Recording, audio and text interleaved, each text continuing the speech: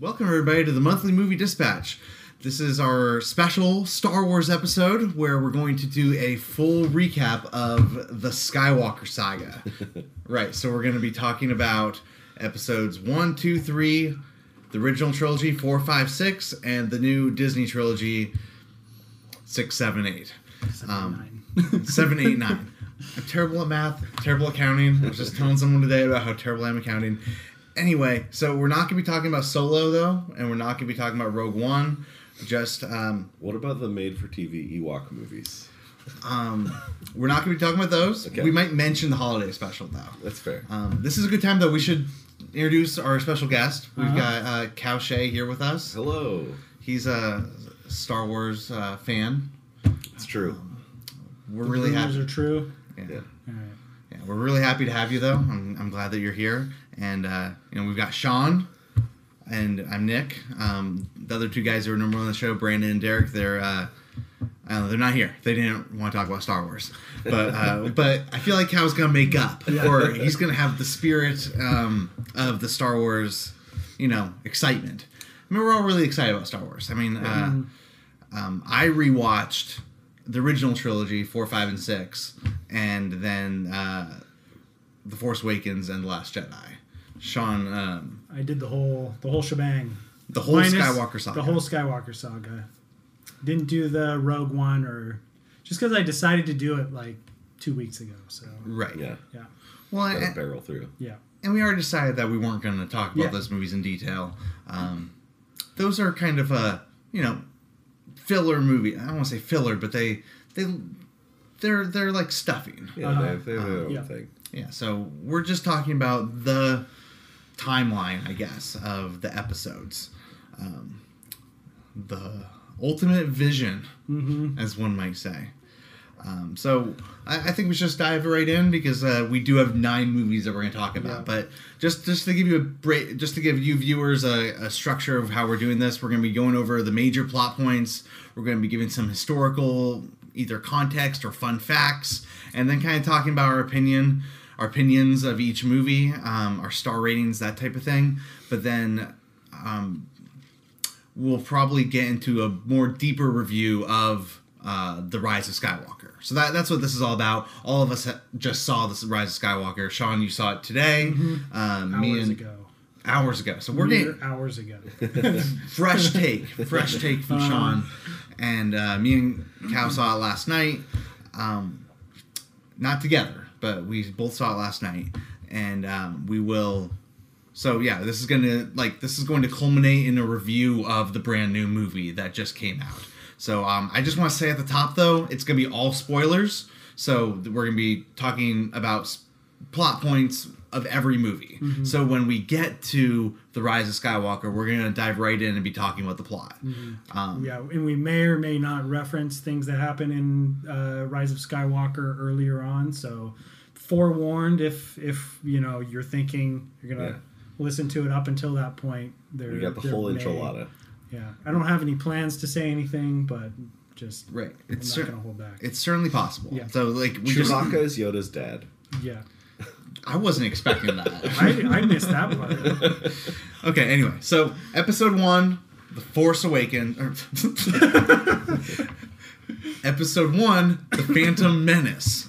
That's the one. Yeah, that Sean, is the one. You're going to kick us off with the plot on The Phantom Menace. Yeah, I'm going to go over some important plot details. So a long time ago in a galaxy far away, Naboo was under an attack. And Obi-Wan thought that he and Qui-Gon Jinn could talk the Federation into maybe cutting them a little slack. But their response, it didn't thrill them. They locked the doors and tried to kill them. They escaped from the gas, then met Jar Jar and Boss Nass. They took a bongo from the scene, and they went to Theed to see the Queen. Then they all wound up on Tatooine, and that's where they found the boy. The boy. Did you know that junkyard slave wasn't even old enough to shave, but he could use the Force, they say? Midichlorians. Yeah. Do you see him hitting on the Queen, though he's just 9 and she's 14? Yeah, he's probably going to marry her someday. Yes. Well, Obi-Wan knew that he built C-3PO, and he heard how fast his pod could go. But they were broke, it's true, so they made a wager or two. He was a prepubescent flying ace, and the minute Jabba started off the race, he knew that he knew who would win first place. Oh yes, it was their boy. Oh, I thought it was going to be Sebulba. Yeah. They caught a ride back to Naboo because Queen Amidala wanted to. Oh my god, I missed out a whole. They went to Coruscant. Yeah, they went to Coruscant, the Jedi Council they knew and want, or something. But then they caught a ride back to Naboo because Queen Amidala wanted to. Frankly, Obi-Wan would have liked to stay. They fought in the epic war, and it wasn't long at all before little hotshot flew his plane and saved the day. And in the end, some Gungans died, some ships blew up, and some pilots fried. A lot of folks were croaking. The battle droids were broken. That was my favorite part. Yeah. And the Jedi Obi-Wan admired most met up with Darth Maul, and now he's toast. Well, he's still here, and Obi-Wan's still here, and he's a ghost.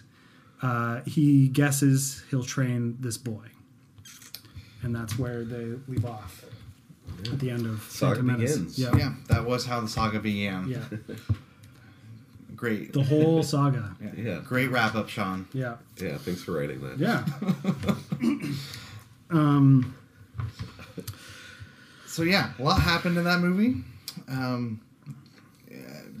That came out in '99, right? Yeah. That was the first of the prequels. Uh-huh.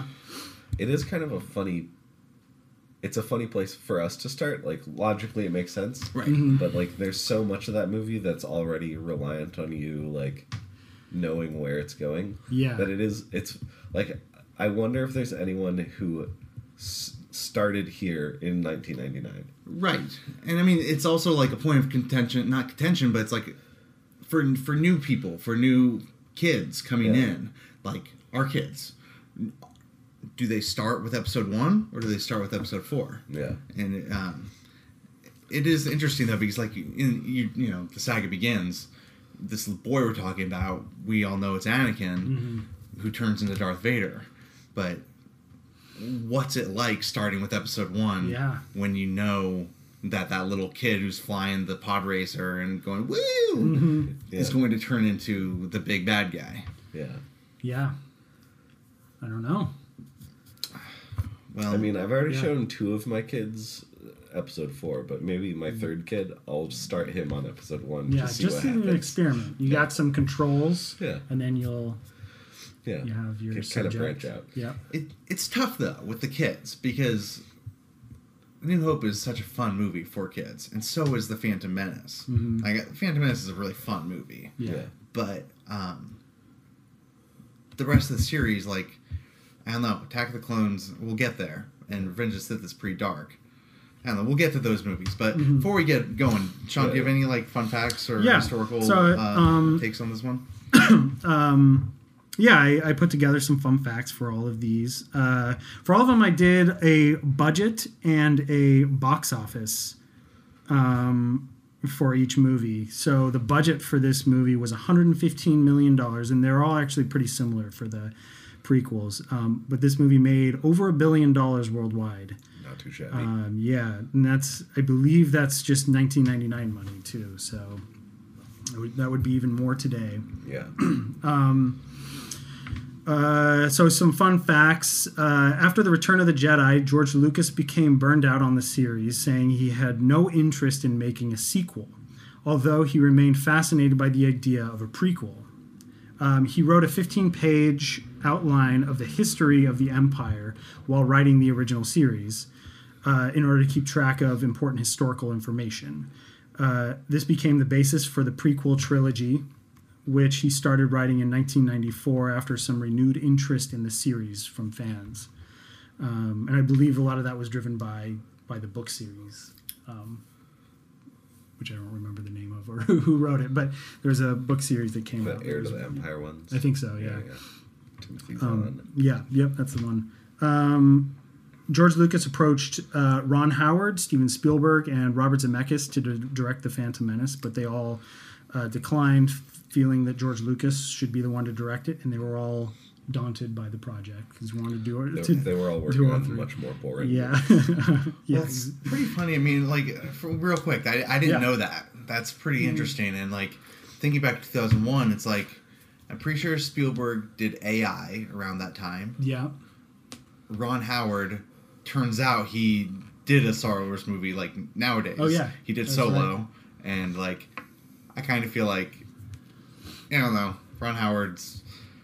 He's like a good film director, you know. He's that guy. I don't think Phantom Menace would have been that much different, you know, if Ron Howard did it. It is. I do wonder. And Zemeckis too. Like, where was he at in Was 2001? he in his CG phase? Like, I mean, in 2001 or yeah, 99? or 99. 99. Oh, I mean, sorry, movies I got that the came numbers. out in 2001. Oh, yeah, But yeah, like Polar Express and Polar Express wasn't until like 2005 though. Okay. I think. Or 4. 2004 is when Okay. Polar Express came out. Good pull. So I don't know Yeah, what. I don't know what Zemeckis was doing in 2000. Contact came out in 97, I believe. Right. So, So I mean, yeah, and Forrest Gump was earlier than that. 96 or something. I Yeah, feel I don't like know. Maybe he had a break. He was working on technology or you know what Or he was did. You know what came out in 2000 actually. Castaway. Yeah, Castaway. Yeah, it was either Castaway or What Lies Beneath. Yeah, Oh yeah. they Yeah. came out back to back. Zemeckis is kind of a weird director. Yeah, it is. Like, There's these weird Well, phases. all those guys are like, even then were like kind of established guys. Right, They're all of the same absolutely. generation. Yeah. And also, I kind of forgot that like Ron Howard and George Lucas go way back. Mm-hmm. Oh yeah. Like American Graffiti, all that. right. But it still is really funny to imagine George Lucas being like, all right, so here's my idea for like the Phantom Menace. You guys want to do that? Like, it seems weird Yeah. for him to do that now. I mean, I as I found out, he kind of did that for all the movies. Yeah, he Like- definitely did that with Empire yeah. and Return of the Jedi. But those Yeah. those guys seem more like hired guns. I mean, like I know Yeah, Irvin he ended up Kershner's, like, with just kind of hired guns, but he tried to get other directors to do it. I mean, I think he tried to get Spielberg to direct which that other makes movies. sense. Yeah. Well, what 'cause- happened was with Empire Strikes Back, at least, or maybe it was Return of the Jedi, but he left the Directors Guild. Yeah. Mm-hmm. Because he got into a fight with the head honchos because he put the credits at the end of the movie. Yeah. And so he was like, "Well, screw you guys. If Yeah. you don't want me to put direct credits where I want to put the credits, like I'm just going to leave the Directors Guild." Yeah. But then because he left the Directors Guild, he wasn't allowed to hire any Yeah. director who I was in think- the guild. I think Including Spielberg, Spielberg. could have directed. I think it was Return of the Jedi. Yeah. If he that whole beef didn't happen, I think he was forbidden to. Right. I mean, we're talking about historical facts for Yeah. movies that are coming up. Yeah. Yeah. But it is just funny to think about, like, Mm-hmm. what would the prequels would they have been drastically different if I think any on of those some guys directors made it would have been for sure, especially if they signed on for all three. Right. Some Yeah. maybe probably not. Yeah. I feel like all three of those guys are interesting choices because they already have relationships with Lucas. So it probably would have been pretty close because they would have been working close together. That being said, like, what are you guys' general thoughts about the Phantom Menace? I feel like I went through the the various stages of like growing up and grief and fandom confusion of like I was like pretty much the perfect age when it came out. I saw it like gazillion times in the theaters, like Phantom Menace and the Fellowship of the Ring. Yep. were right around those times. Both were just like nerd things I was obsessed with, and I was right at the exact right age to be able to make money, like mowing lawns and doing whatever, and have nothing better to spend my money on besides just seeing the Phantom Menace over and over and over again. How many times do you think you saw it in theaters? I don't know, like at least a dozen. Wow. Yeah. So So that's like at least $30. yeah, exactly. And then, you know, as you get older, like, and, you know, people, I just remember, like, people, like, ragging on it, like, more and more, and, you know, you just kind of get caught up in the, like, people making fun of it. Like, there was the whole, like, Red Letter Media takedown.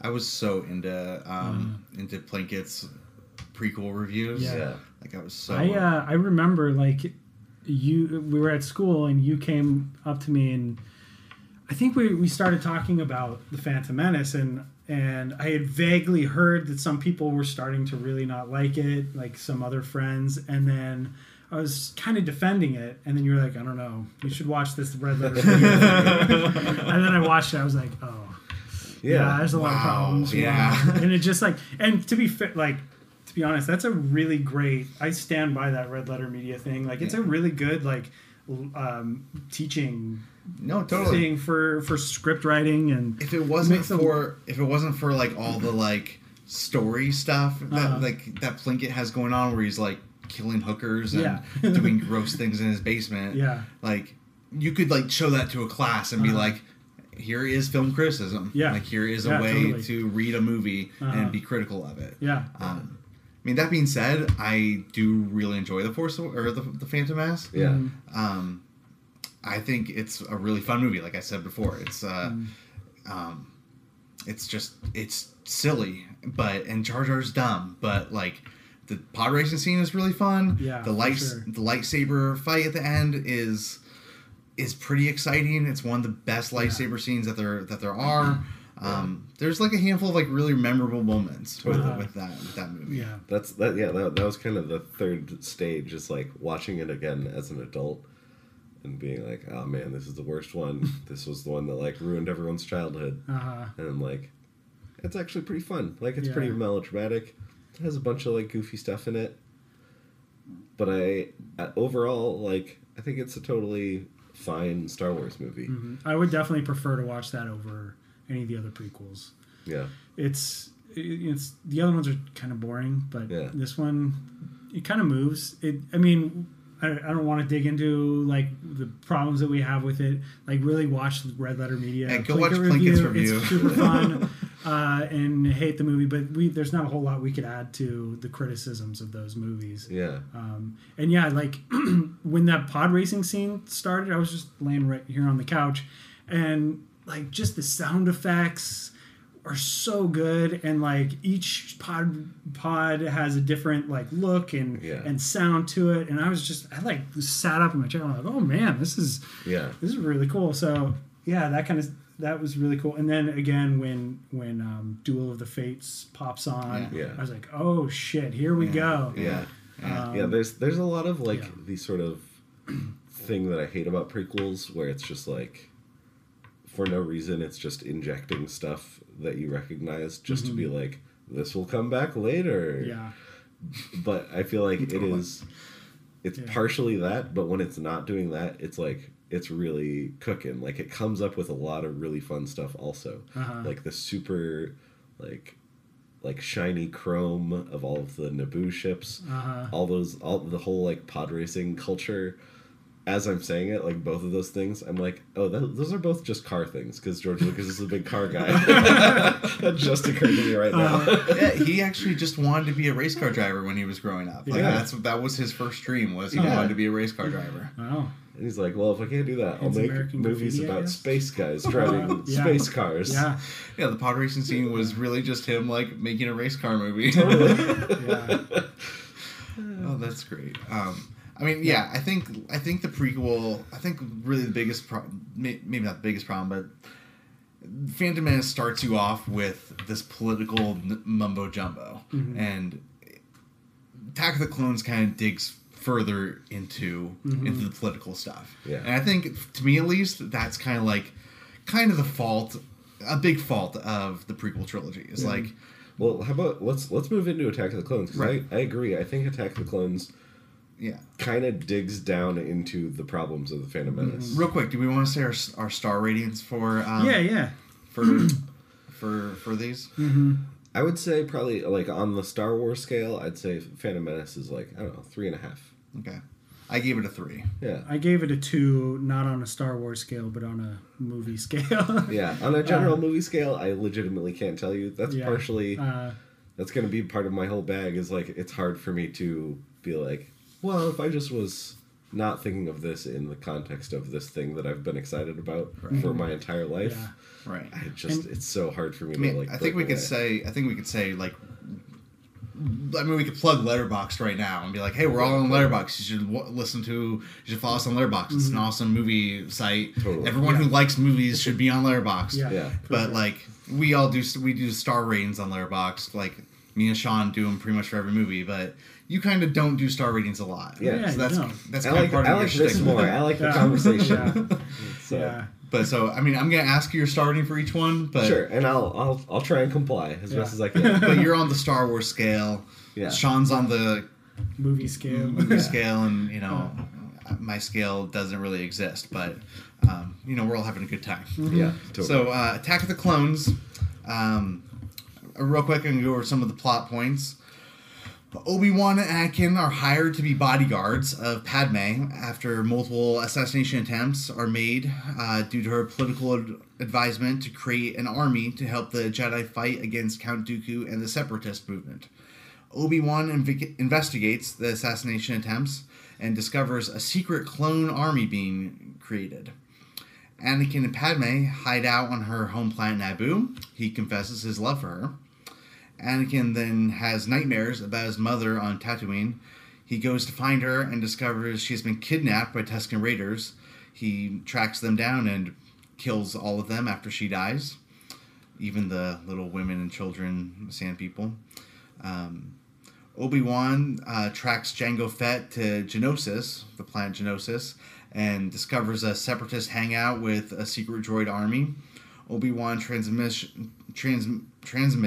his findings to the Jedi Council, who call for an emergency vote in Congress. The Jedi and the clone army then come to Geonosis and battle Count Dooku and the droid army. Big fight ensues. Count Dooku escapes, and then Padme and Anakin marry in secret. So that basically is what happens in Attack of the Clones. Yeah. Sean, do you have any fun facts about historical stuff? Yeah, I'll just jump into the fun facts and then we can talk about. So again, it had a budget of $115 million. This movie grossed $650 million worldwide, and it's actually the first Star Wars movie, and I believe the only Star Wars movie to be outgrossed the year that it came out. Really? By The Lord of the Rings, The Two Towers, Harry Potter, and I played a prank on myself by just putting the letters. Chamber of Secrets. Yeah, Chamber of COS, Chamber of Secrets, and then Spider-Man. So it was outgrossed by all three of those movies. Wow. As an in-joke, the film's working title was Jar Jar Binks' Great Adventure, to poke fun at fans the fan response to it. That's actually something I wanted to mention briefly, just with the like. I know it's going to be a recurring topic of like fandom and how fans interact with Star Wars, and how there's kind of a consistent through line of people treating other people horrible in the name of how much they like Star Wars. And I think that starts with I don't know if it starts, because I think it even happened in the original trilogy, but Ahmed Best, the guy that played Jar Jar Binks, like, and actually Jake Lloyd, who played little baby Anakin, like right. Both of them talked about like, this like ruined my life. Like, people were so horrible to them for so long. And it's kind of weird that like, because there's no internet back then. It wasn't it wasn't something like we're all just like on Facebook and Twitter all the time observing this stuff happening, but like, so it didn't feel as like real or threatening as it might nowadays, but like it is. I feel like it is notable that like even back then people were like, oh, I didn't like this thing that happened in the movie, so I'm gonna like hurt the person who played that character in real life. One last little fact, and it also goes back to the Phantom Menace. This was the first, this is in 2002, This movie became the third film to be released that was shot entirely with the digital camera. And Phantom Menace was actually shot on 35 millimeters. So that was the only 35 millimeter of the prequels. And the reason they did that is George Lucas originally wanted to shoot them all in in digital, but Sony couldn't produce the cameras fast enough. Yeah, I heard about this. He was pretty, like, from the get-go, he was pretty stoked about, like, using all the CG stuff. Like, he was like, I can make anything in a computer. And that's honestly one of the big reasons why he decided to do the prequel trilogy, is because he finally felt like the technology had advanced to where he could tell the story that he wanted to tell, which kind of seems to be a reoccurring theme in this era of early 2000s just like cinema. go for broke CGI. Now I can tell this kind of story. Right. I mean, it also led into it when he re-released the special edition versions of the original trilogy. Totally. Where he was like, oh, finally I can have the vision I wanted to. And he, like, re-released them with, like... Started tweaking things. Yeah, animals in the background and all sorts of stuff. Yeah. But, that's all pretty interesting stuff. So, yeah, I don't know. I'll say right up front, I think Attack of the Clones is the worst Star Wars movie. Mm-hmm. Agreed. When I first saw The Force Awakens, Episode 7, when that was coming out, me and my buddy did the slasher cut. No, what do you call it? The machete, the machete cut of the movies. So, like, we have Star Wars Day. We watched them all in one day, but we did the order where you do episodes 4 and 5, and then you go back to 2 and 3, and then you go to 6. So the point is, like, you see Darth Vader's whole story. Yeah. But we got done with 2, and I was like, I don't know if I'm ever gonna watch this movie again. Yeah. Like, it was, I thought it was so boring. Mm-hmm. It was just like they were talking the whole movie, and they kept going.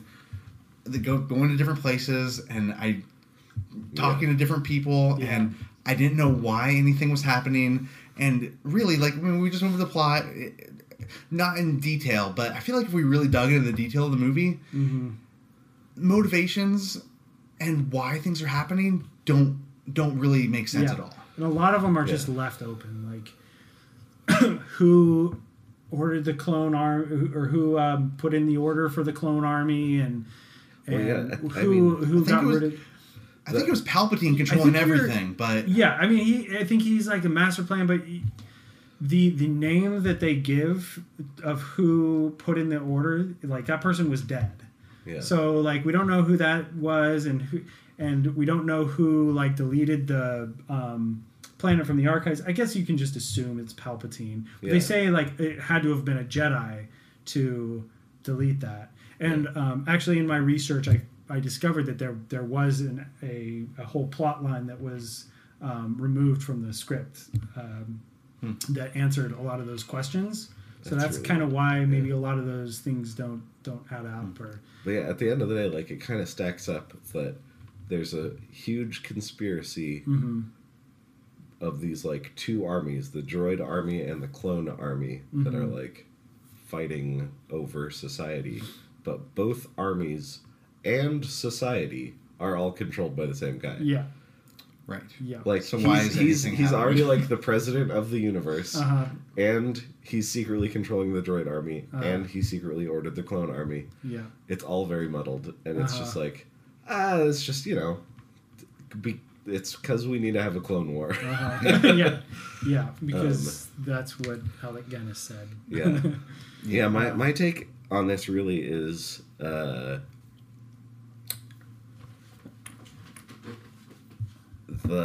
Anakin Padme stuff is such a, like, black hole of charisma. It is like the anti Han and Leia in Empire. Where, like, in Empire they're kind of not doing anything, but you are enjoying, like, seeing them hang out and fight and seeing the sparks fly. And this is, like, the opposite. Like, they don't... they're not doing anything. They don't have any, like, sappy and friction or spark. They're just together in the same place. And the place just is talking pretty. about stuff. And then just all that stuff, every time it cuts back to them, it's just such a drag. But I think all the Obi-Wan stuff is pretty great. Yeah, I was actually gonna say, like, it's the Obi-Wan stuff is kind of a detective, Yeah. like I don't know, like maybe influenced by noir. Totally, that's what I was Like, gonna say. yeah, Like, yeah. you know, he goes to like the diner and talks to the guy in the yeah, know, totally. and you know, he's like sneaking around these big corporations, like kind of Yeah. undercover, and you know, there's like this mysterious guy with a jetpack that's trying to Yeah. fight him, and like all that stuff to me is Yeah. like is really fun, really engaging. Ewan McGregor's a blast to watch. He seems like he's having a blast doing this movie, and then like eventually when his like that all of that kind of like rolls back in with everyone else, and then it's like, all right, now just a big 45-minute fight about nothing in particular, end of movie. Right. I think Ewan McGregor's the best. Maybe not the best, but he's one of the best parts about the prequels. Yeah. Yeah, He's really good in all of them. that and John Williams. Yeah. Right. John Williams is that is goes easily the without best. saying. Yeah. Yeah. Also, just again to like touch on the lives that have been ruined by Star Wars, I think Hayden Christensen is another guy that like he just really got the short end of the stick, and like he's still like referred to as like a pretty terrible actor. But honestly, he's like keeping up just fine with Natalie Portman, who has salvaged her career and like totally grown way beyond it, and is recognized as a great actor. He Yeah, never for got sure. that second chance. Yeah. But he's great in a few other things. Yeah. But I think this just cut him off at the knees, Yeah. like I professionally. heard. Did either of you see Life as a House? I've seen that. Isn't that, Yeah, that he's the good. movie where he's really good in? He's good in that movie. I think he's in a Bryan Singer movie. Apt Pupil. Oh, Is that him? I haven't seen that. Haven't The seen the it. one that I saw where I was like, oh shit, this guy is super great. He's in a movie called Shattered Glass about a real life guy who was like faking news stories, you know, and like publishing them in a newspaper. And he's completely fascinating, and it's a really great performance. And I think he just never gets a shot to do Yeah. anything interesting in this whole movie.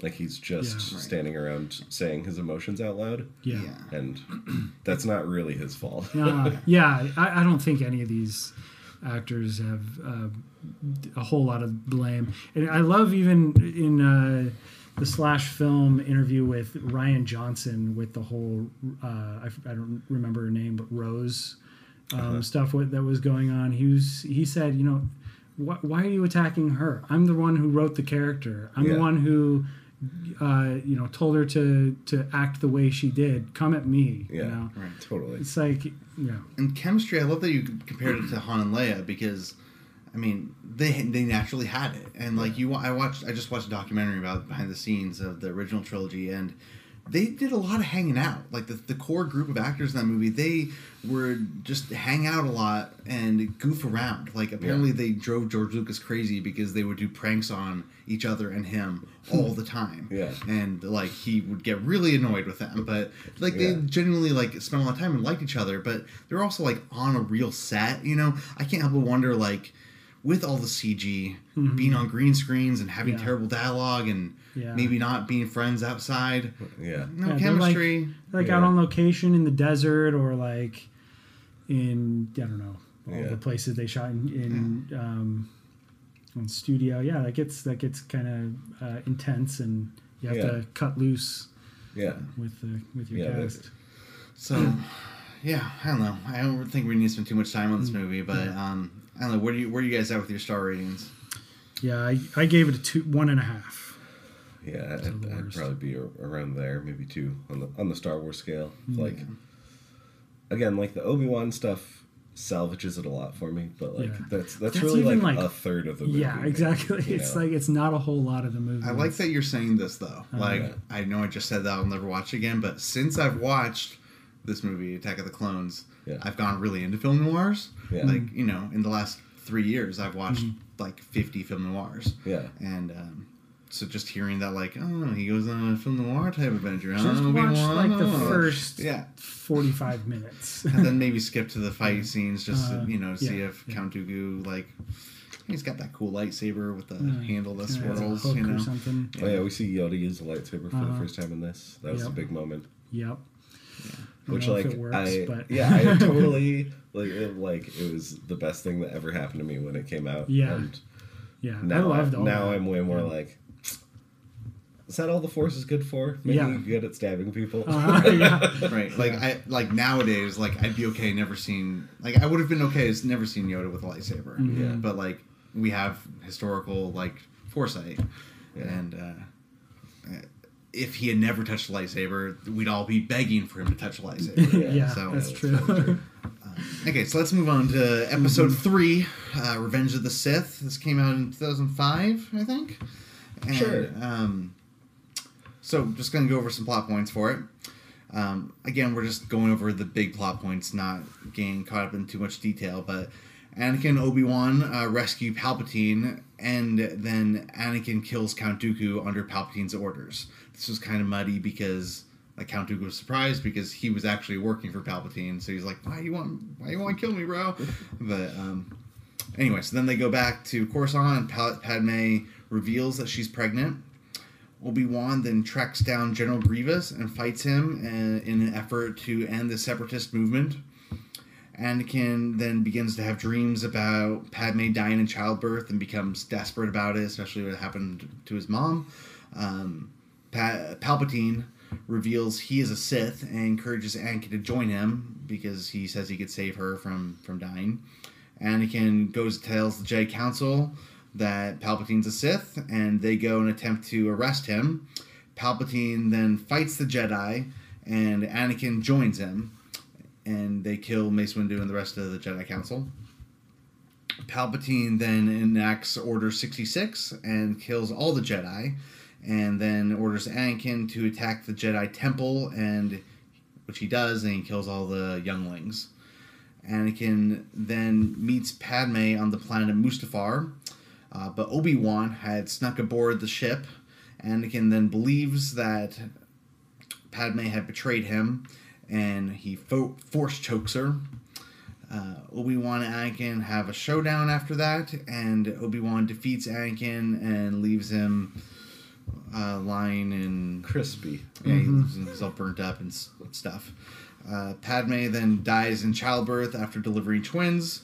We were talking about this off air. It's unclear whether she dies from, the force choking or premature birth or of a broken heart or something mystical. Yeah. It's not super clear, but it's maybe a mixture of those 4 things. Yeah. It's pretty abrupt overall. She dies. Yeah. And then Palpatine rescues Anakin and turns him into Darth Vader. Yeah. Yeah. He poses. No. So yeah. This was a financial success. This movie was a huge deal when it came out. Yeah. Sean, you wrote it had a budget of $113 million and it grossed $848 million, Yeah. which is a huge gross. And Gross. Gross. But it was really big at the time because it was supposed to be like the first real, truly dark Star Wars movie. And like, it was fairly well received even from critics. Right. I think it holds like a 80% Rotten Tomatoes or something. And, Yeah. Right. it was pretty generally well received. People liked it, absolutely, and like the darker tones and the more adult themes. it was rated PG-13. Yeah. It was the first PG-13 Star Wars that's movie, right. and I feel like the political stuff kind of pays off in this one, finally. Like, you see a bunch... Like, this is the one where, like, you finally... Like, again, I don't know why I'm thinking about this in these terms, but just, like, imagining watching these movies for the first time, like, in this order, you finally, like, get what's going on with Palpatine. right. Because he's in the first one, but he's just, like, a congressman. Right. And you see him around, but he's not particularly sinister. And He ends up gaining power, but he, and you know something's going on with him. Yeah. And, but it's finally, you see this whole, like, it was this, it's almost like a false flag thing where he's like, he goads the Jedi into trying to stop him from being like an evil wizard in control of everything. Yeah. And then the Jedi trying to stop him is what, like, the leverage he needs to convince Yeah. everyone that the Jedi Which are actually bad. is based on a few that happened a few times in history. I think like with Napoleon and a couple other people throughout history. That was based on some assassination attempts that kind of launched them into Yeah. really taking over the countries as the Yeah. supreme leader. Yeah, yeah, totally. So it's kind of interesting in that way too. That it's a little bit the story of like his ascension too, and now now that the other movies have come out and we sort of see a little more of that story. It's interesting looking back at his story and like, I wonder at what point did he become like super involved with this insane like death cult. Yeah.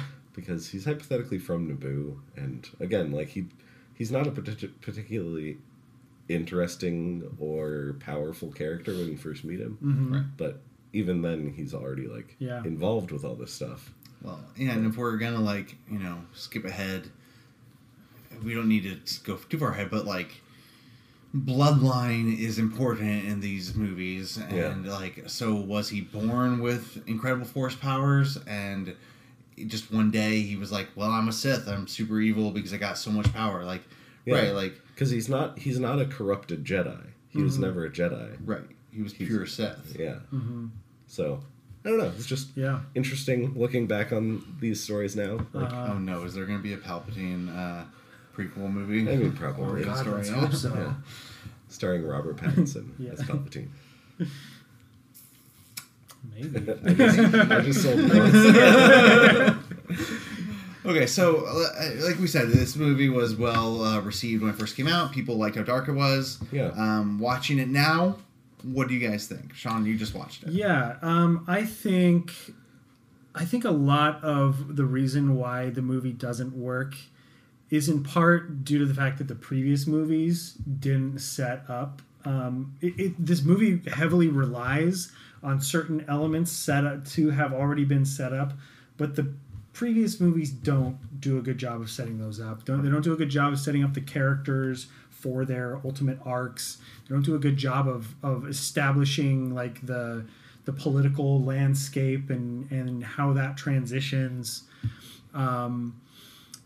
or like really anyone's turn in this movie. That's what I was gonna say. Is like I remember like that turn where Anakin desperately don't kill the Jedi, don't kill Palpatine because he's gonna help me not kill my wife, and it happens just like that. Like just he's like, don't do that. I'm a good guy, but I want him to still be alive. Never mind, I'm killing Mace Windu, and now I'm Darth Vader. You know, and I'm gonna go kill those kids. Yeah, and it's like, wait, what? Yeah. And also, like,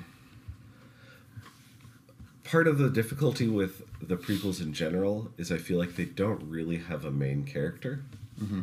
Like, it's a little bit Anakin and a little bit Obi-Wan and kind of just filling in the blanks for the original series. Yeah. But I think the thing that Revenge of the Sith does well is the whole opening sequence where they are like flying around in space. You see Anakin being, the greatest fighter pilot of all time, which was like his reputation. And you see him and Obi-Wan working together a little bit, but you never really get a sense of their like friendship or brotherhood or their relationship, really. Yeah. You see them just sort of like trading jokes a little bit and like talking about things that they've done. Right. Yeah. But and like I like that whole sequence because that feels like sort of those old adventure serials where it's like, like skin of your teeth, jumping in a spaceship, you gotta escape, save the senator, the whole thing. But yeah, they really never set up like Anakin's kind of a bummer and kind of a scumbag the whole time. Yeah. So while I agree that his switch to like, oh man, I hope my wife doesn't die in childbirth, to like, I will burn down the universe and kill this baby for, at the drop of a hat. It simultaneously is too quick and also not that big of a shift. Like, you don't feel the tragedy of it. It just feels kind of arbitrary. Right. Yeah. Instead of like, oh, this is like if you imagine a character that we really like Luke Skywalker, if in Return of the Jedi he is brought to a point where he's like willing to kill a kid to, you know, get what he wants, that would feel tragic because we like him and we know him, but Anakin is just like, yeah, he's kind of this crappy dude. Yeah, and you definitely feel it through Leia and Han, and like their perspective of that and the tragedy of that. Whereas this one, you don't get a good idea of the relationship of Obi-Wan and Anakin. Same with Padme and Anakin. Same with even Palpatine and Anakin. They allude to their kind of friendship, and he's always been good to me. Yeah. And I've been following your career for a long time. Yeah. But you don't get a sense of like what he's done to help Anakin and like be a mentor to him or anything like that. Yeah, totally. And then same with, I guess, Padme. They do spend a lot of time in Attack of the Clones between those two characters, but you never get a sense of. Well, we just talked about the chemistry wasn't there, and he's talking about sand, and all of us are like, oh god, and then it's still pretty, but like they don't have chemistry in Revenge of the Sith either. Yeah, like no, definitely. when they first start talking, I remember that scene so clearly because how bad it was. Where they like their first scene in Revenge of the Sith, and they're talking about what love is. Oh, so that means you die for love, and it's like what who talks like this? Yeah, and I get the sort of like grand Shakespearean melodramatic vibes they're going for, but I think it just doesn't have the gravitas that it needs to. Yeah, definitely. Like I think the only time where you really feel it, because that's the other thing is, again, Obi-Wan, the best character in all of this, he's just off doing his own thing. And again, he's really fun to watch. He's really engaging. Yeah. But like he's just like out of town the whole time Anakin's having an existential crisis and murdering children. And then he comes back and he's like, ah, man, my best friend murdered all these kids. I'll go talk to him. Yeah. And then like that turns into like their whole fight and conversation and like this like display of like fear and aggression and like attempted friendship and eventual hatred.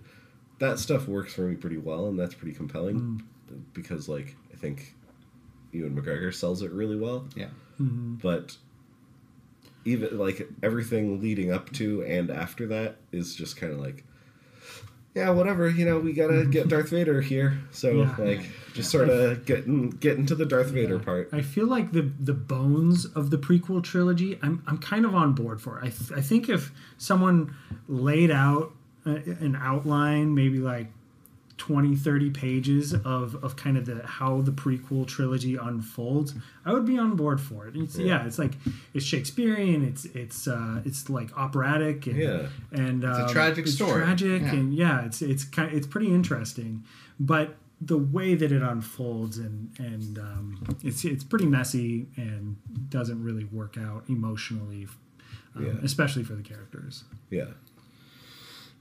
Yep, I agree. So, yeah, that's a good point, though. Someone should make a video about...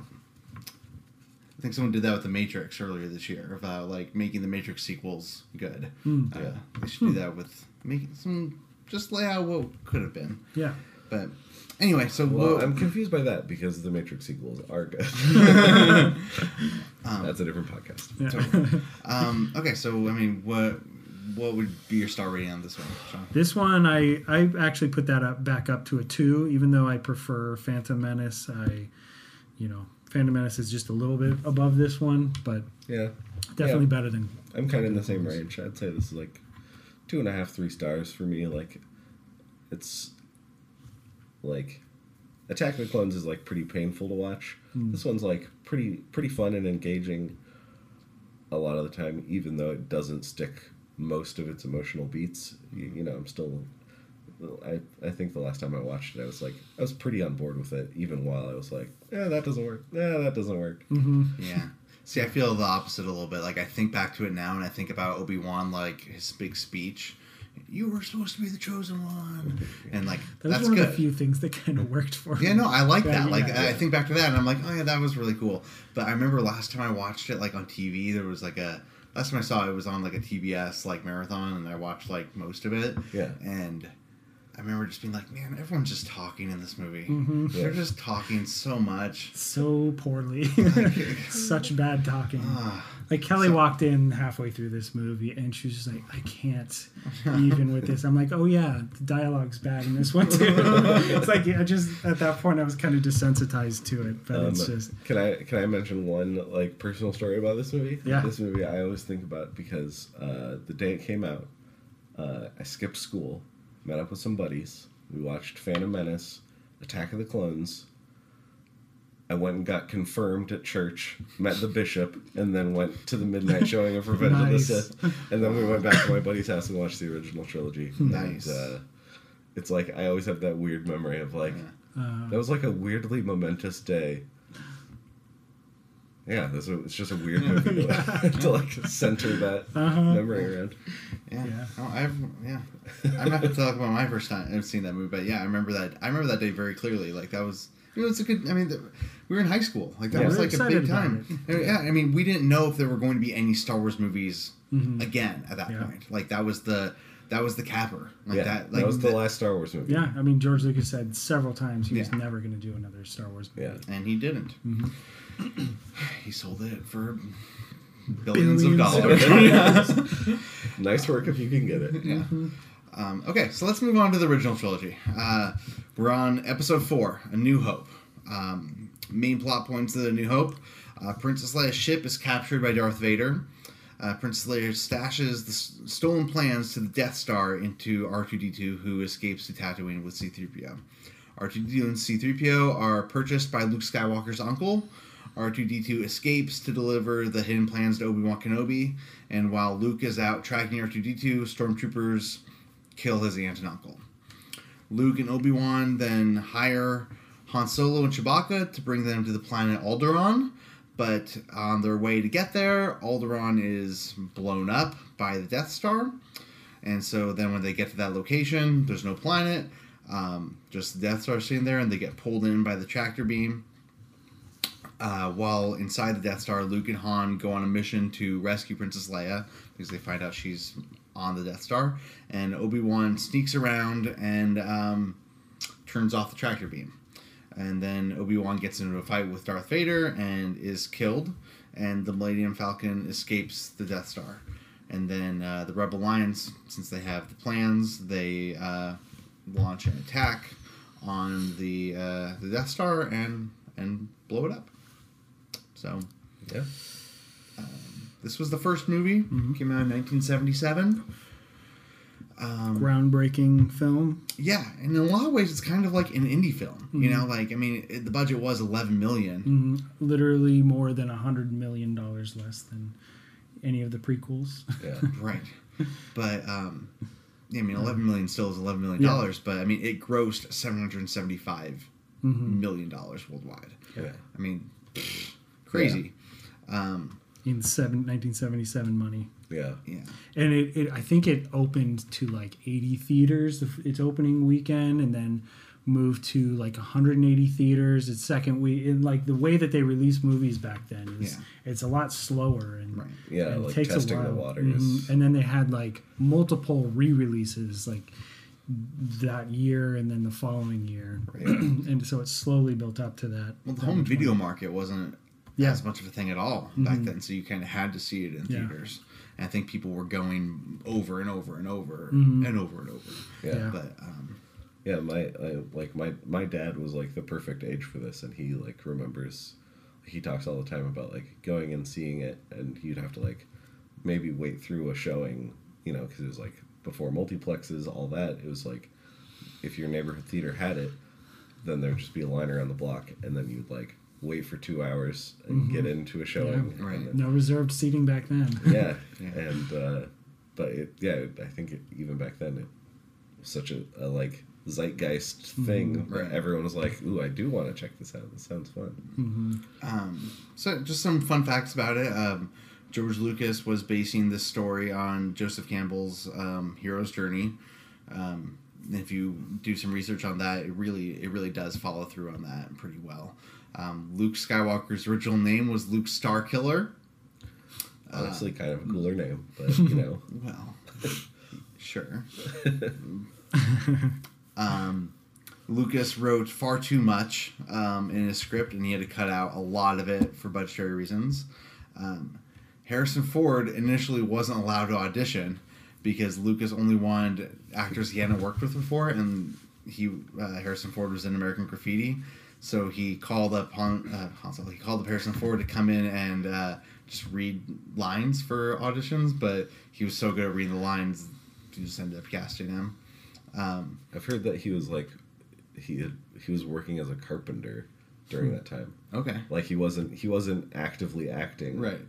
And so I think that was part of why George Lucas was like, all right, like come on in, you know. You can read whatever. Yeah.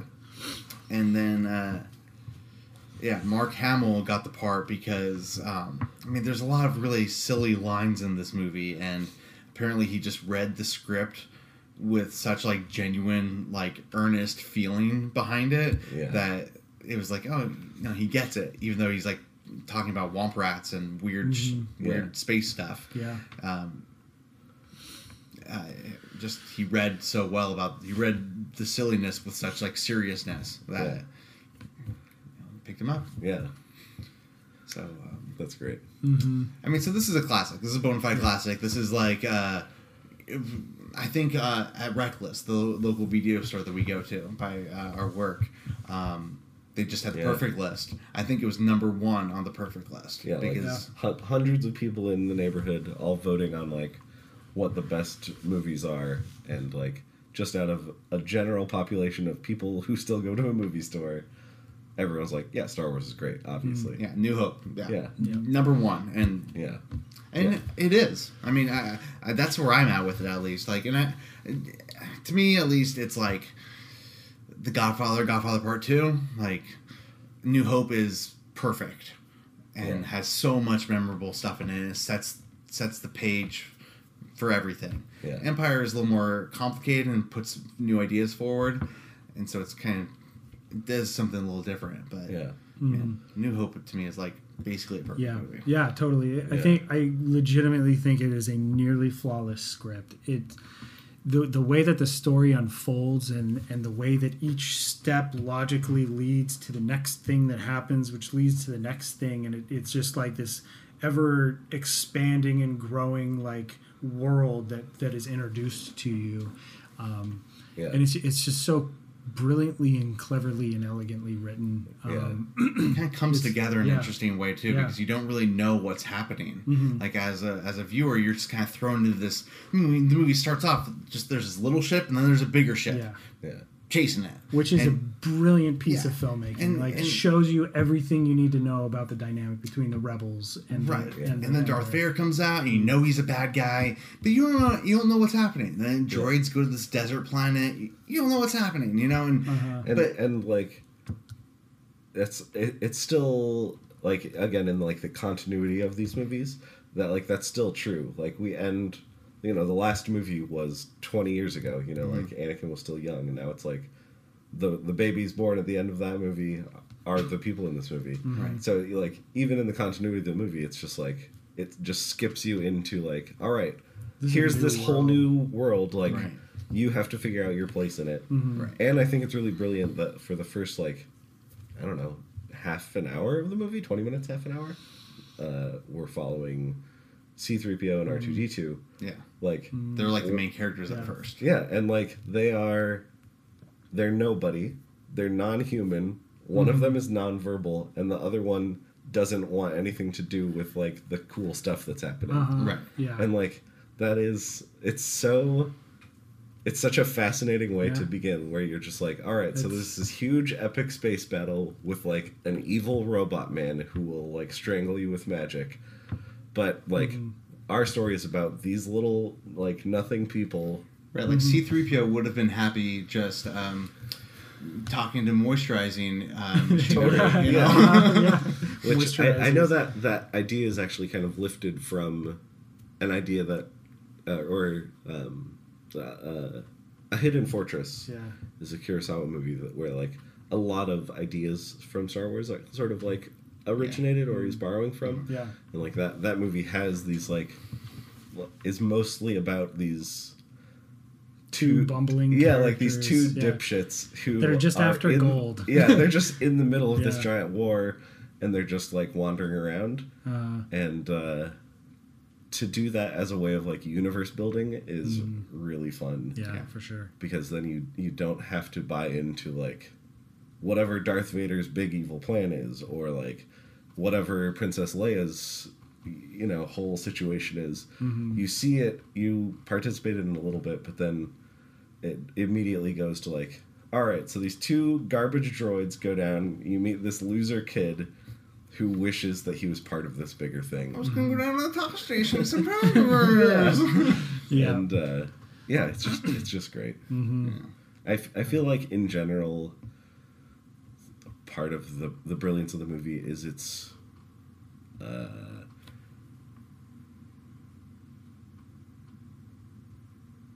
it feels like it's not like a callback, but it's like referencing older stuff that feels familiar.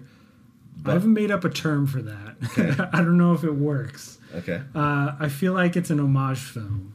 Totally. And I think like that goes along with like Drive and Brick even. It's right there. Yeah. And a bunch of other movies. But it's like, it's a callback to all these different things. But Star Wars does it, New Hope does it a little differently. It's like, it's a callback to like mythology and like, but at the same time, samurai movies and Westerns and Flash Gordon. Totally. And it's like, it's such a mixture of so many different interesting influences that he's paying homage to, that it's like something completely new and original, and it's like a love letter to those things, but also it's it's fascinating the way it like pulls all that in to be like, so you guys know all about these kind of movies, so we're just gonna smoosh them all together and we're gonna make this one like really fun. Like it's even though it is like very mythic and following the structure, it's like the characters are all hilarious. They're like bickering the whole time, you love the dialogue of them bickering is so fun. Yeah, for sure. Yeah, just Han is just giving Luke a hard time the whole movie. And, what's that flashing behind? Will you stop? And just like they have this like dynamic that just feels so real. They all three have such a great dynamic.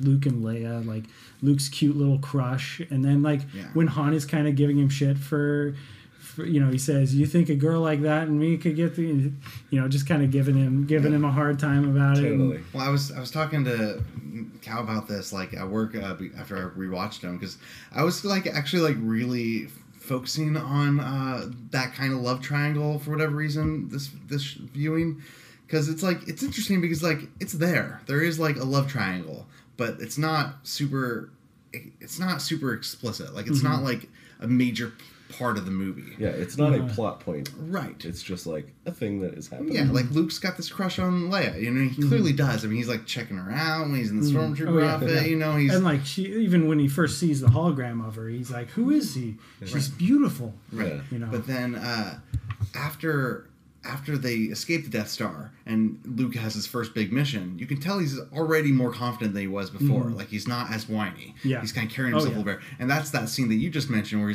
Han's kind of like, "Well, what do you think? Like, you think a guy like me and a girl like her?" And Luke's like, No, I don't think so at all. And that's like him kind of for the first time staying up to Han. And and then they have like the whole end sequence and stuff. But I was telling Matthew that in that final scene where they get the medals and they all walk down, Luke's got this like big goofy smile on his face, and he's looking at Leia, and they look at each other. But I feel like already in that moment, Luke's over the crush. Like he doesn't really care about it that much anymore. He's just so happy to be getting the medal, and that's where his focus is. And then he's like part of the bigger universe. And then she looks at Han, and Han, I mean, maybe I'm just reading into it, but Han kind of gives her a look. Han's kind of like, See, like, I'm kind of, he's kind of like, I'm into you, actually, like, you're beautiful, I'm cool, like I'm kind of into you. And she kind of no sells it. Like she's kind of like she kind of looks back at Luke and they move on. But yeah. I don't know. Me and Kelly actually kind of had a bit of a disagreement about that. When I was watching it this time, I really didn't read any of their Han and Leia butting heads as sexual tension, and I wonder if that's like from people who read into that, and maybe it's intentional, like them butting heads and ribbing each other. Like you get that as sexual tension from this long history of filmmaking. It's kind of a very typical romance movie and book thing, where they start out kind of rubbing each other the wrong way, but then start falling in love with each other. Right. Yeah. But I really rubbing each other the right way. Yeah. Exactly. But I didn't actually get any of that this time watching it. I thought it was genuine. A genuine kind of annoyance with each other and dislike of each other that grew into a friendship for sure. But I thought there was a lot more. Obviously there is more, but I thought the Luke and Leia thing was the dominant kind of love interest of the movie. I mean, I'm kind of with you up to a point. I honestly think that Han wasn't thinking about her as anything other than money. For most of the movie, and then I honestly think he got like challenged by Luke a little bit, like when Luke like made that like statement, kind of shut him down, stood up to him for the first time. I think he kind of like he thought about Leia differently in that moment, and I don't know, and then I'm just saying, then Empire starts out. I don't know, we're kind of jumping ahead a little bit here, but Empire starts out and Luke and Leia, it's not even a thing anymore. And Han immediately... There is one kiss at the beginning. But that kiss, though, was more about Han and Leia than it was about Luke and Leia. Yeah. And, like Han immediately starts playing the, like, hurt bad boy character, Like, okay, bye, Leia. And he, like, storms off. She's like, Han, you're leaving? You want to just say goodbye to me, Like, you weren't gonna, but you want to, Like, you want me to stay, just say, man. It's like, he's so into it at that point. And for sure. Yeah. And I don't know, I loved that transition. Like, I thought that was done really well. And, man, the romance just builds in such a natural way. Yeah.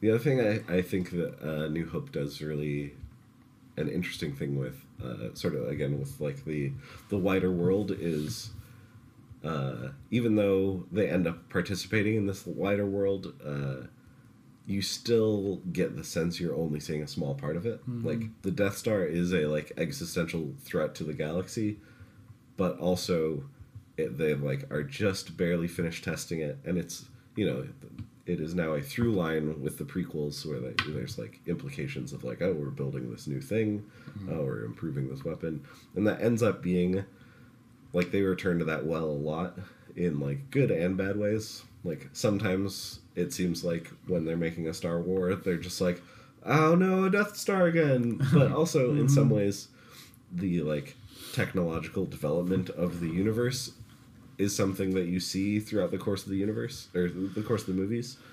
This sort of like idealized world of the prequels, and then like this messy, war-torn situation in A New Hope, and then you sort of see things grow and progress from there. Yeah. But one thing I was thinking about is that it's interesting that Darth Vader is simultaneously introduced in the movie as like this ultimate evil, and also he's subservient to Grand Moff Tarkin, who is subservient to the Emperor, who we never see in the first one. It's like the implication is like there's just like this evil empire is so huge and so unstoppable, that like even though like they successfully blow up the Death Star, even in this movie it's like, I mean, you didn't even kill Darth Vader, who wasn't even the big bad of the Death Star, and the big bad of the Death Star wasn't even the Emperor. Yeah. It's like, not that I think it's like, it's hard not to talk about things in terms of like franchises, because we're all like programmed that way now by Marvel to be like, oh, it's all set up. Everything's always set up all the time. But it is really admirable that they can tell this like grand epic story and also include all these implications that the world is so much bigger than what we are seeing already. Mm-hmm. Like this movie matters, and also there's more out there. Mm-hmm. Right. Yeah. Yeah. Well, speaking of more out there, I think we should move on to episode 5. But what do you guys think about your star ratings for A New Hope first? At 5 stars, man. 5. Yeah. Easy. Yeah. Cool. So, Empire Strikes Back. Main plot points. The Rebel Alliance is hiding on Hoth and are attacked by Darth Vader and the Imperial forces. People escape. Luke goes to Dagobah and trains with Yoda. Han, Leia, and Chewbacca are chased by Darth Vader. It's like a whole long part of the movie where they're being chased. They eventually go to Cloud City to hide with Lando Calrissian. Lando turns them over to Darth Vader, who then freezes Han and Carbonite and sets a trap for Luke. Luke leaves Yoda and goes to Cloud City. He duels with Vader, who reveals that he is Luke's father.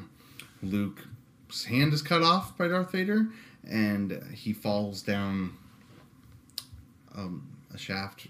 Yep. And then he's rescued by Princess Leia and the Millennium Falcon. Yeah, I'm glad that one was a pretty quick synopsis of it, because I actually found a lot of really fun little facts about this movie that I'm going to share. So this one was a $23 million budget, so quite a bit more than A New Hope. It didn't make as much, 538 million worldwide, so down by a little bit. That's such a big... Yeah. Oh yeah, it was huge. So after the massive success of Episode 4, Lucas hoped to become independent from the Hollywood industry, choosing to finance the sequel himself with $33 million, partly in loans and partly from the earnings of the previous film. That's a huge risk. Yeah, for even sure. Even for a big franchise, that's a huge risk. Yeah. Yeah. In an early draft of the film, Lucas added the plot twist that Vader was Luke's father.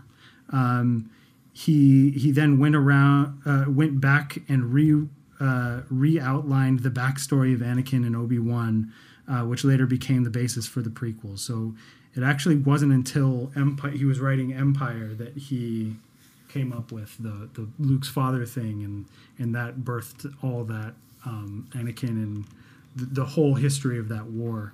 Also, wasn't that not in the script? Like, only a handful of people actually knew about the twist? Yeah, so that was... very few people knew about it. And I forget the actor's name who played Darth Vader, not the voice, David but Prowse. Yes. Good pull. But yeah, he was told to say something like, "No, Obi-Wan killed your father," I believe is the line that he was saying. That's the script he got. And only just before shooting Luke's close-up for that scene, he was told that that's what the twist was. Is It's basically someone was like, "Hey, Mark, actually Vader is Luke's father." Yeah. What? No, it can't be true. So yeah, that's the story of that.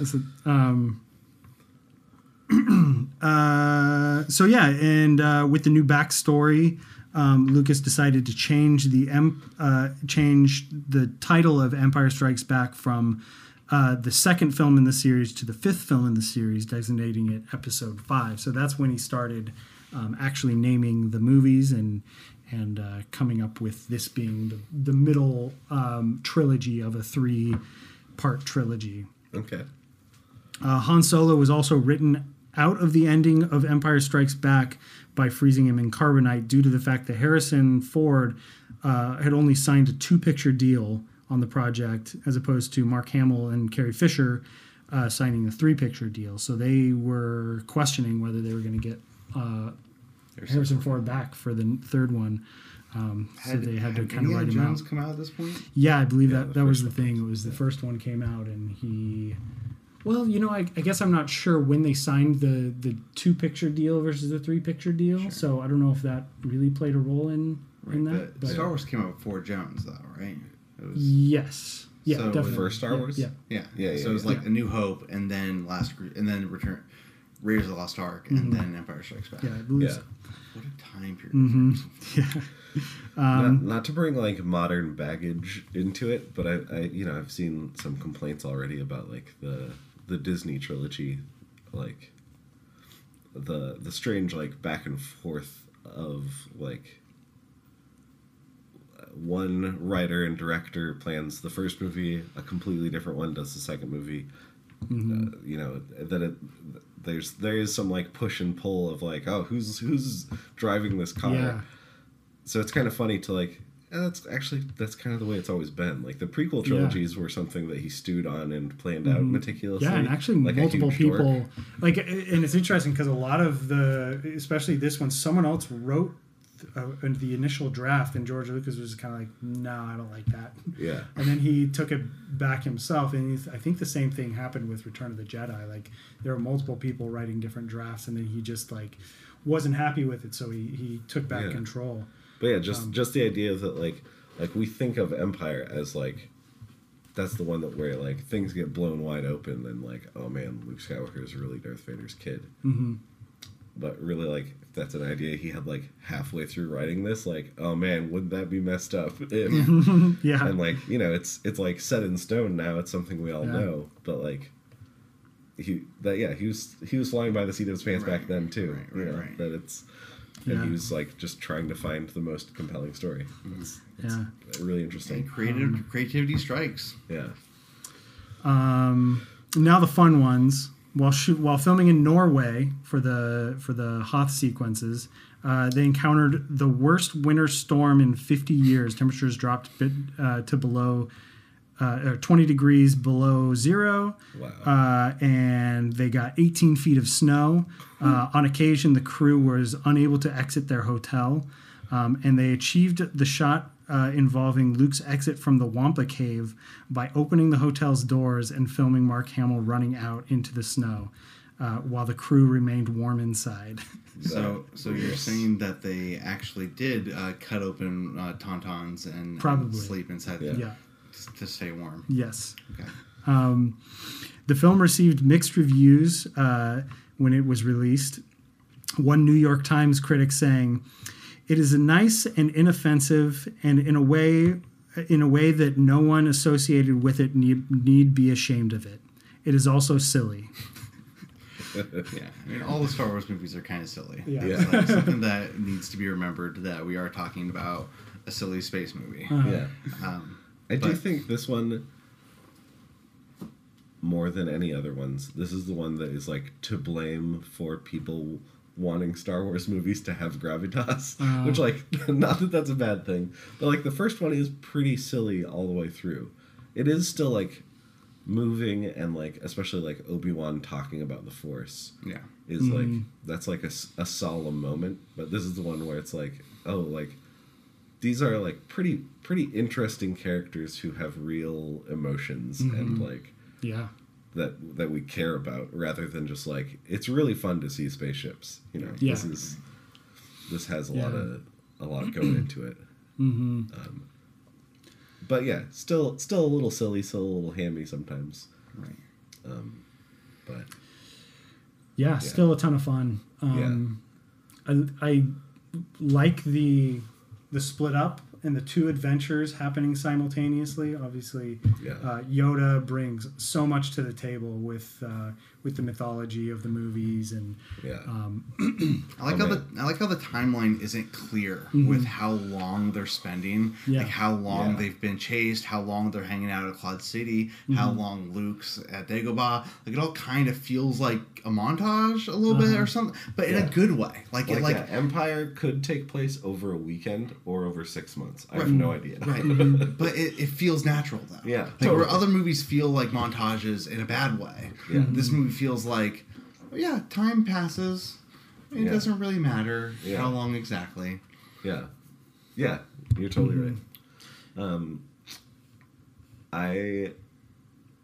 Yoda is such an interesting character, and it's so, like, I mean, talk about like subverting expectations. That like Luke shows up expecting like a great Jedi Master, and then it's just this weird frog who is like deliberately messing with him for It's a so super funny. long time. Right. Yeah. Even though like from the get-go, Right. Yoda knows what's going on. Yeah.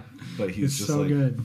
And then like when he makes that turn of like, no, he's not ready. yeah. And then Luke realizes who he is. That moment is just so brilliant. And Yeah. and like I was so young when I saw it. I never got to really experience that. I've always, as far as I can remember, I've always known Yoda was the Jedi Master. But Right, like yeah. that's such a fun little twist that if you're not expecting it, I can imagine that'd be, Yeah. He's just out at Such a great he's just revelation. in Yoda's like little hut, hitting his head on the ceiling, complaining, "I just want to find Yoda.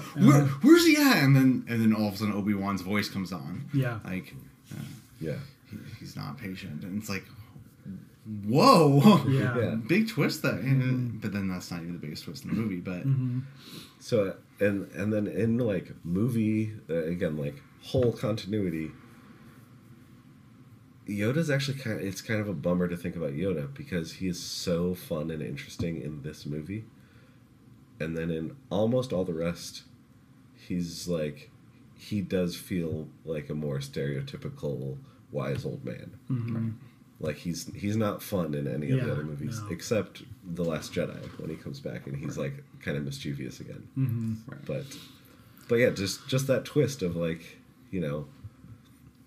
that he's like a fun weird guy leads into, like, could have led into some really interesting stuff that I actually feel like the series kind of leaves on the table, like when in Return of the Jedi, like when Luke becomes a full-blown Jedi, he also kind of becomes a little more boring. Like he's a little more stoic and less full of life. And I like in this movie that like part of the lesson is like, no, you don't have to be like serious and like Yeah, and it plays with expectations. and I feel like that's kind of a thread that gets dropped by the series as a whole of like, no, like, participating in this like interesting magical thing doesn't mean you have to be like a boring religious guy. You can still be a strange, fascinating Muppet, and they just kind of leave that aside. Yeah. Well, I feel like we could talk about Empire Strikes Back Totally, all day, totally. so I think we should just move on to the next movie real quick. How would you guys rate this one? Also 5 stars for me.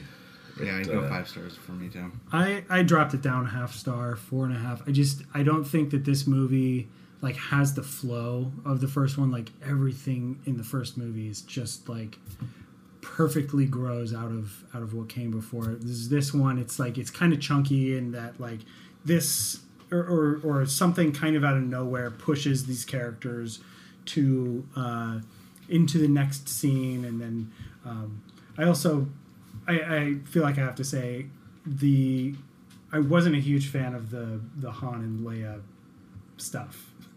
I don't know if it's a 2019 their thing. electric romance. Yeah, it's like the dragging her around, which The Force Awakens. I kind of brings agree. back up. I don't agree that they're like. I think they have a lot of chemistry. I love how they get together.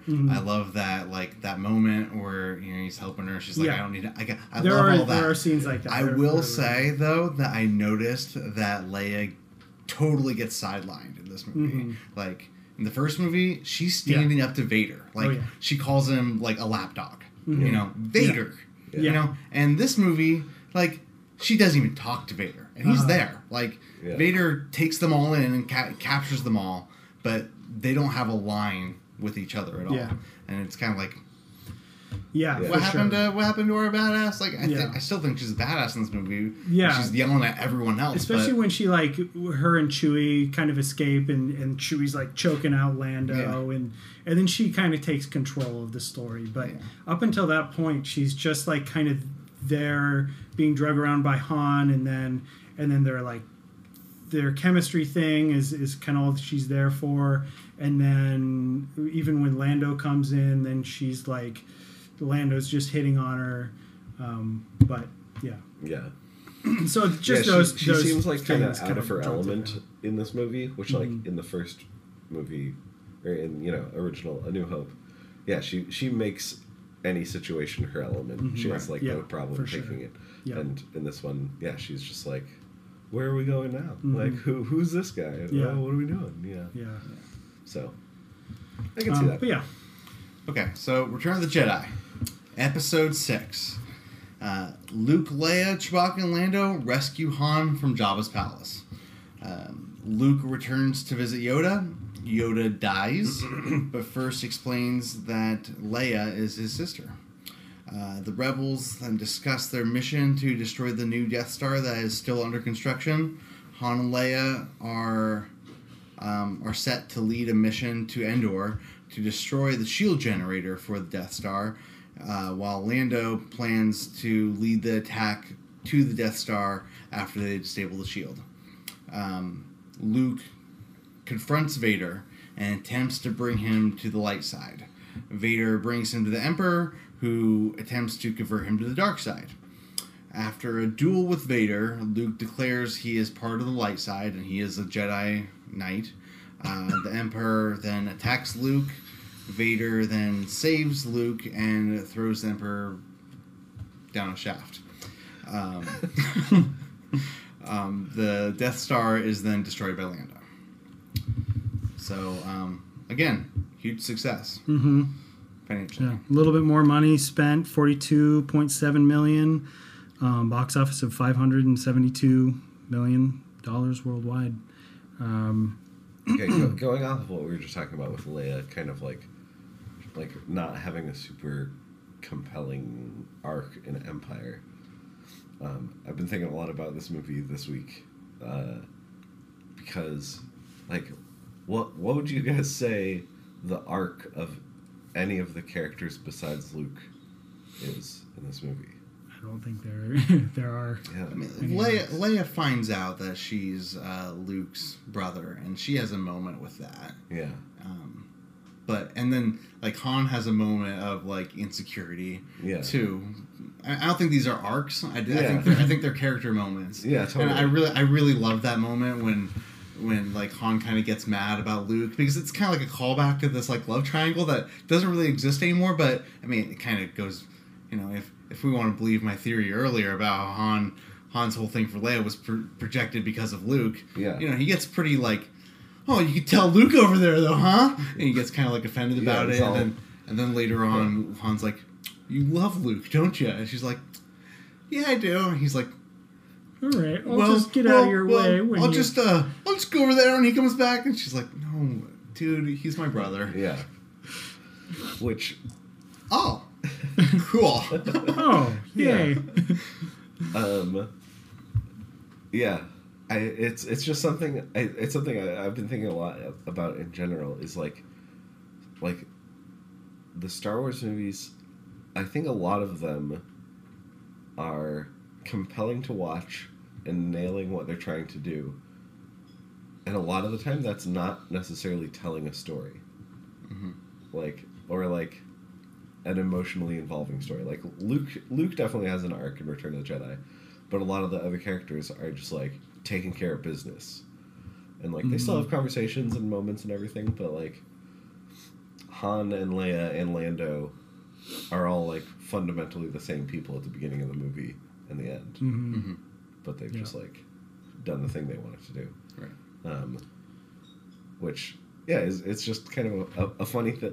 Which, I this is probably the least compelling original trilogy movie to me. I think kind of for that reason. I think it's kind of universally seen that way. Yeah. I think it's the funnest Yeah. of maybe all Star Wars movies. Yeah. I have just a blast watching this movie. Yeah. Like, I'm just like, I love the set pieces.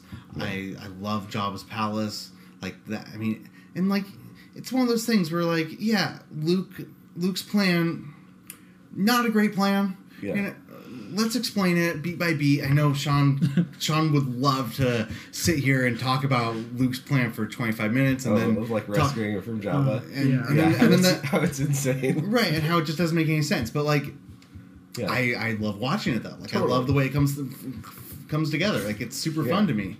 And like, Ewoks, I don't care. Super fun. Like, Yeah. they're cute. They kick ass. Yeah. I don't care. They're fun. Yeah. And like also like the stormtroopers costumes in those scenes are really fun. Like I don't know. I just have a blast with this movie. Yeah. I think it's one of the funnest Star Wars movies. But yeah, it's not like compelling on the same level as the other ones, and it also has like logic problems that Yeah. the other ones have. And here, this is another thing that I want to bring up. Again, it's sort of the like wider context of knowing everything that happens in Star Wars now. In the same way we were talking about like making Vader Luke's father in Empire, just like, oh man, that would be cool. I think he's basically just trying to do the same thing again, but it does actually contradict like what we know about Leia. Like she I think she talks about her parents on Alderaan. Yeah, she does. She says like she's adopted. That's legit. That's her family. Right. But it is totally just like rewriting the history that was already there to like, no, we're twins, separated at birth. Right. Yeah. And one of you kept your family name, and one of you didn't for Yeah. some reason. Right. And I guess it makes sense because like he was taken back to his family on Tatooine and raised Yeah. by his own family, who presumably have the they, name like, Skywalker. they make that And then- work in the prequels, Mm-hmm. but looking at it now with like other family Yeah, that's revelations true. that have come out in the Yeah. future movies, Uh-huh. where it's like that's actually not kind of the opposite of what was already established, but whatever. Uh-huh. And it again, this is like something that like we know and love, and I think Luke and Leia are interesting and fun as siblings at the end of the day. But also, there's like a part of me that bumps on that now of like, It's why are you making retconning everyone it, yeah. related? Uh-huh. Yeah. you're just It's one of those things. I forget. I watched something recently, and I don't remember where I saw it. But it was them talking about anytime you make those connections between things or places or people, it narrows the spectrum of the universe. Totally. It gets smaller. So Luke is Leia's brother, and okay, now the universe just got a little bit smaller. And, Totally. And you bring back the Millennium Falcon in the Force Awakens, it gets just a little bit smaller. Yeah. And it just keeps narrowing and narrowing, and you know, Yeah. we can talk about the prequels and the sequels all day for in that context. But Yeah, I do think Leia. I think this is kind of where it Leia's the starts first a little step, bit. definitely, of like, what if everything is connected? Uh-huh. It's like, no, this was fun when it was like there was a giant universe to explore, and like this, Yeah. like this farmer got to go explore it, But instead of having- everything being connected. Having and a said destiny. that, one of my favorite things about Star Wars is its influence from mythology and cultures from all around the world and their mythologies. And like, to be honest, Zeus is fucking everyone's. I Yeah. said that sentence very poorly, but Zeus is everyone's dad. Yeah. In Greek mythology. Totally. And everyone is related. If you have any impact on the world, on the larger world, you are a god. And so, in or mythologies all around the world, that's a very common thing. And so, I think that's what he was going for with this. But then, like in modern day, that kind of narrows the spectrum of the universe. Yeah. Again, it's not something I like hate. It's just it's one of those things that nowadays, like looking back on it, it's like that was a little ham-fisted, but I'm still on board. Yeah. Also, this brings back the Emperor again. Another like narrative through line that we see him again. So good. Yeah, really great performance by Ian McDiarmid. Is that his name? I think so. It's the same guy. Yeah, right? same guy through Which all is of them. pretty crazy, like honestly, because he looks super old in Return Even of the in Jedi. the new one? Is that him? Yeah, Yeah. yeah. Like in this one, in Return of the Jedi, what was that? 83? When does that come out? 84. 84. 80, He looks like he's 140 years old. Right. And then 20 years later in The Phantom Menace, he looks 46. It's like, wait, what? And that same. And Nah. then in the newest movie, again, like 20 years later, he looks the same age he did in like Return of the Jedi. Like obviously there's extenuating circumstances, but like Right. he doesn't seem like an old man. Like he doesn't seem like the actor is an old man playing this character in the new one. Yeah. So anyway, Ian McDiarmid's probably a vampire. Is my overall probably. point.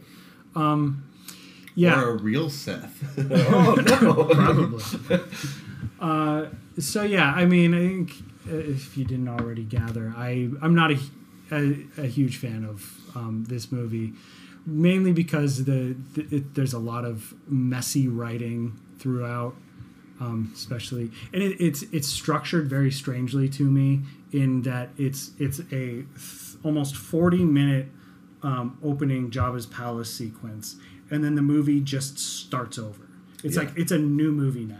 Okay, we did that thing, and now it's just a completely nothing in new Jabba's movie. palace is a setup for later. Yeah. It's all just Yeah. it's all cold open. Yeah, and so that structuring is to me is pretty strange. And then even the Endor stuff, the whole second half of the movie is all just one giant battle, as you kind of said. It's not trying to tell a big arcing story. It's just this fun battle sequence, which I get, but I do think that all of that has its own problems. All the stuff on Endor, it suffers from the thing of the only reason why these characters are here doing this thing is because we as the audience care about these characters. Mm-hmm. There's no reason for Han to be leading this team of potentially like the equivalent of Navy SEALs.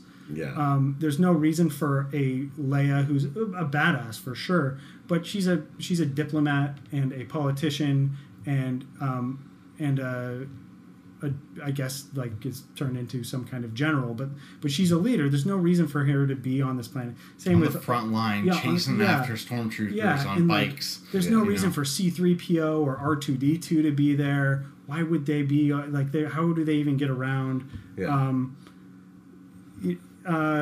Lando being the general and flying the Millennium Falcon. Yeah. It's like we were just talking about this. Where like Lando was like a city. He's a mayor. Yeah, he's like a mayor. Like or he runs a city. He's like a city planner or something over on this gambling city in the clouds. You know. And like neutral to a bad guy, not on board with being a rebel. Right. Mm-hmm. And then it's like, oh well, actually he's leading this mission. So, but even weirder, it's like he goes from mayor to, oh man, I feel bad about everything that went down with Han, to the next time we see him is like a few months later, he's been working as a palace guard at Jabba's this whole time. And then when he gets back to the rebellion, they're like, General Calrissian. It's like, wait, what? Yeah. That's some nepotism. In fairness, though, I'm pretty sure getting the job at Jabba's palace is probably not the hardest thing. He might have just had that for like 2 weeks. Yeah. He could have just, there's probably a lot of turnover. Yeah. It seems like a lax hiring process. I mean, Jabba kills a lot of his henchmen pretty, nonchalantly. Yeah. So,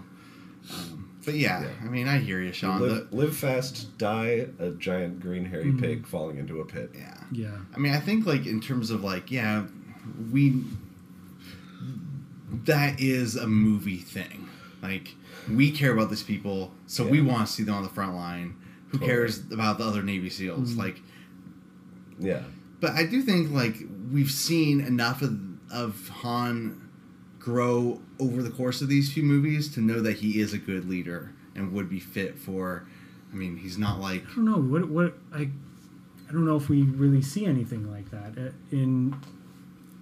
I mean, we definitely don't experience it. We know that he was doing stuff on Hoth, potentially in not a high up leadership position because he was like going out on patrol. So I don't really know what he was doing there. And then that whole movie, he's just running away from the Empire. Yeah, he has got some good skills though. In those, in those I mean, he's a smuggler. Yeah. So I guess there's that. But why is he like leading? And there's a lot of other problems. Like they get so sidetracked by this whole plot with the Ewoks, and I don't even mind the Ewoks at all. Like they're the most heroic and selfless characters in this whole movie. Yeah. Everyone else just seems to be to be ignoring what's important.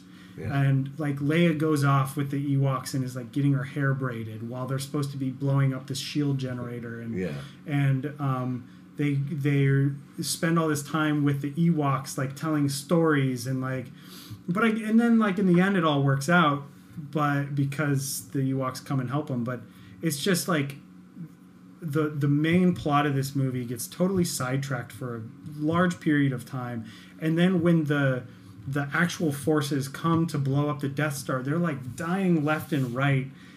Meanwhile, you're like, well, what the hell were they doing? Getting their hair braided and telling stories. They should have been like working on, and then they go down there with no. I could go on for a while. Yeah, they go down there with no plan whatsoever on how to blow this thing. But yeah, I don't know. There's a lot of problems, and then I also didn't really buy into the whole why Luke thinks he can turn Vader. There's a lot of stuff that didn't work for me in this movie. But yeah,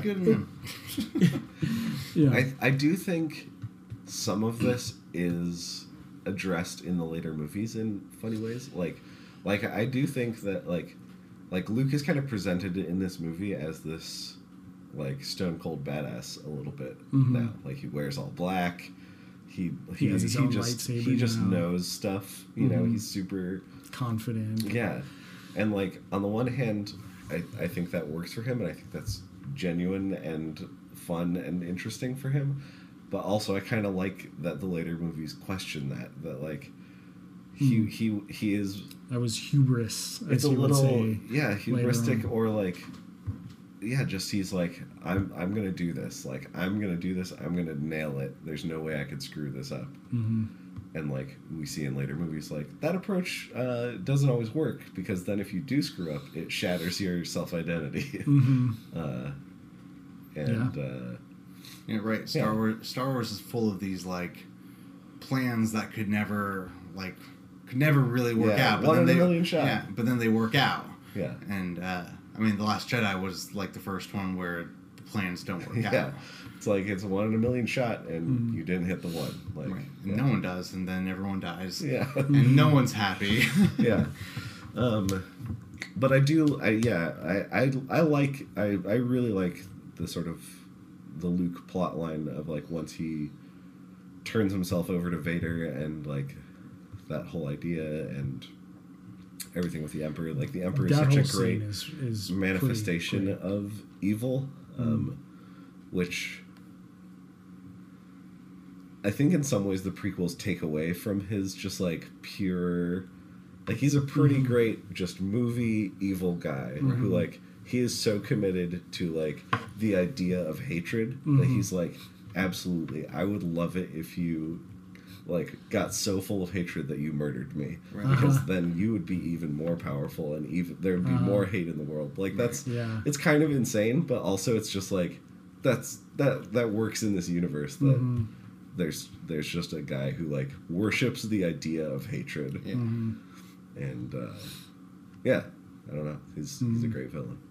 Yeah, I almost like wish I hadn't seen the transformation of him, like from like just a regular senator or whatever to pure evil. Yeah, because I remember him as the senator. Yeah, it would have been. He was just fine. It's weird to imagine him like he probably had to do like a lot of like internships to get his position in Congress to like adjust some tax laws on Coruscant. Right, like who's his father that helped him get that job? You know?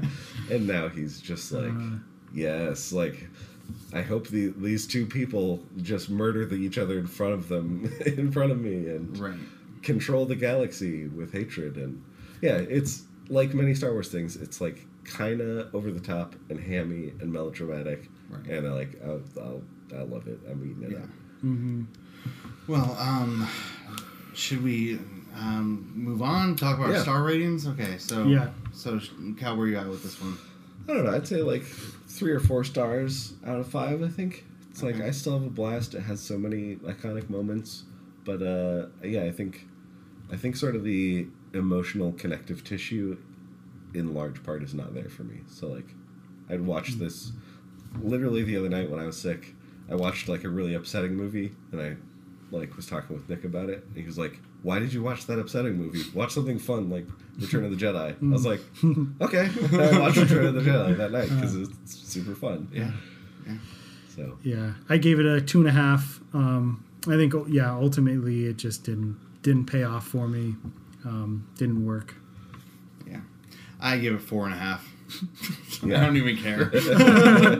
I just love this movie. Like, I just one of those movies where I'm just like, yes, just put me in this world. Yeah. You know. So There's also, speaking of putting you in the world, there are a lot of fun world building moments, like in the way we were talking about before, of like the implication of a wider world, like when Mon Mothma, the general of the rebels, says like very seriously, like, many Bothans died to bring us this information. Yeah. Like, we don't know what Bothans are What's a or how they Bothan? died, but like it just like it spins out this whole other world of like, oh man, like, yeah, there's a lot riding on this, even though I have no context for what was just said. Yeah, right. for sure.